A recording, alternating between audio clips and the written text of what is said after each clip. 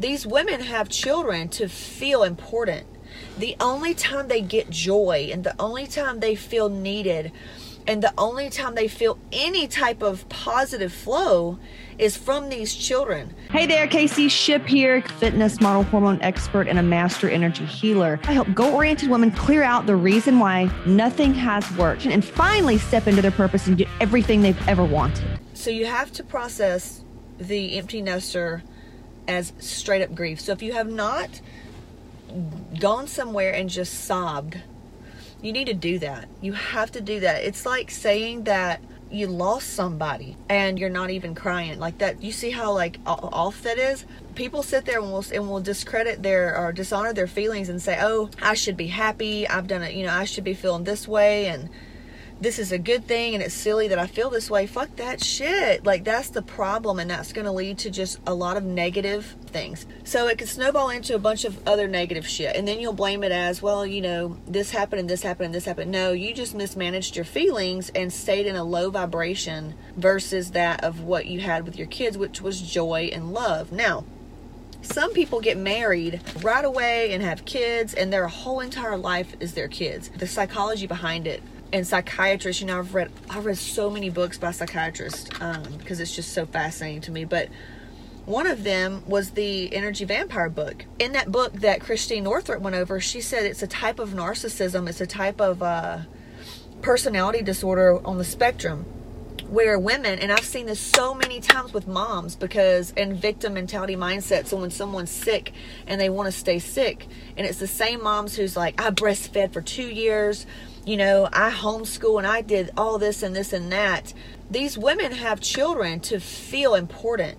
The only time they get joy, and the only time they feel needed, and the only time they feel any type of positive flow is from these children. And that post that I made a while back about your child being in debt to you, you have the kid and you tell them, I take you here, I take you there, I've done all this stuff for you. And really what happens is the mother's creating this web for this child that he can never be good. It's never ever going to work. But really, just because that mom had that kid, it's like this kid's in debt to the mom. So that type of personality will have children because it's a way they like almost feed off of it. Having kids makes them feel needed and wanted and important because they don't feel that. If it's that kind of person and then you're an empty nester all of a sudden, your whole fucking world's gonna flip. So you gotta make sure the empty nester, that's not you. You do not. Yes, you're a great mom and you've lived for your children, you're a great dad and you've lived for your children, but that's where you fucked up. That's where you have fucked up. I posted that in this group about how to fuck up your kids, and it's you have kids and then you dive into your kid. Your kid comes first. You get the priorities out of line. In time management module, the priorities is yourself, is your spouse, is your kids, your work, and fun time, free time. What a lot of people do is they have kids and they're the first thing. Spouse comes wherever the fuck it will fit in. And I've been there. I mean, me and Skip, you can ask anybody if you want to find out what your marriage is made of. Have kids. We've been broke. It ain't nothing like being broke. You want to know what your marriage is made of? Have children. That's why so many people cheat or get divorced when their children are small. And the ones that don't, they stay there for the children and then have all this built up resentment. And then when the kids graduate, they fucking go separate ways. You want to make sure first, you're not the type of mom right now that lives for your child. Empty nester, I've already told you need to process the grief. There's a lot of grief there. You bet your ass when my kids, and I've got boys, I don't even have a girl. Most boys, they get married to women. And that woman becomes the number one woman, which is what needs to happen. You look at Prince Harry. He did what is right by and what I like. My husband, I would hate to know I compete with his mom. That's disgusting. Matter of fact, I've dated boys that's been up their mom's ass. I don't want that boy. He's a boy. He is a boy, not a man.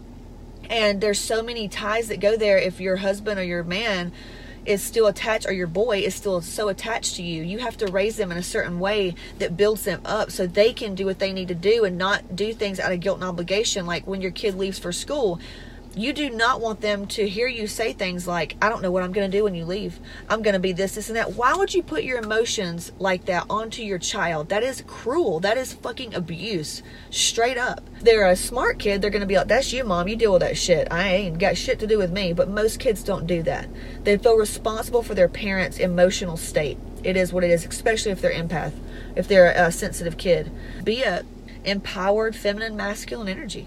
That's what we have to do right now. Empty nester is what our next 30 is going to be like, and how we're going to grandparent and continue to parent our adult children. I hope that helps. This is it. I've got a free training, CaseyShip.com/register. Be sure to grab that and then join my free Facebook group and just reach out. Struggle is not required, so hit me up, CaseyShip.com/register. Talk to you soon.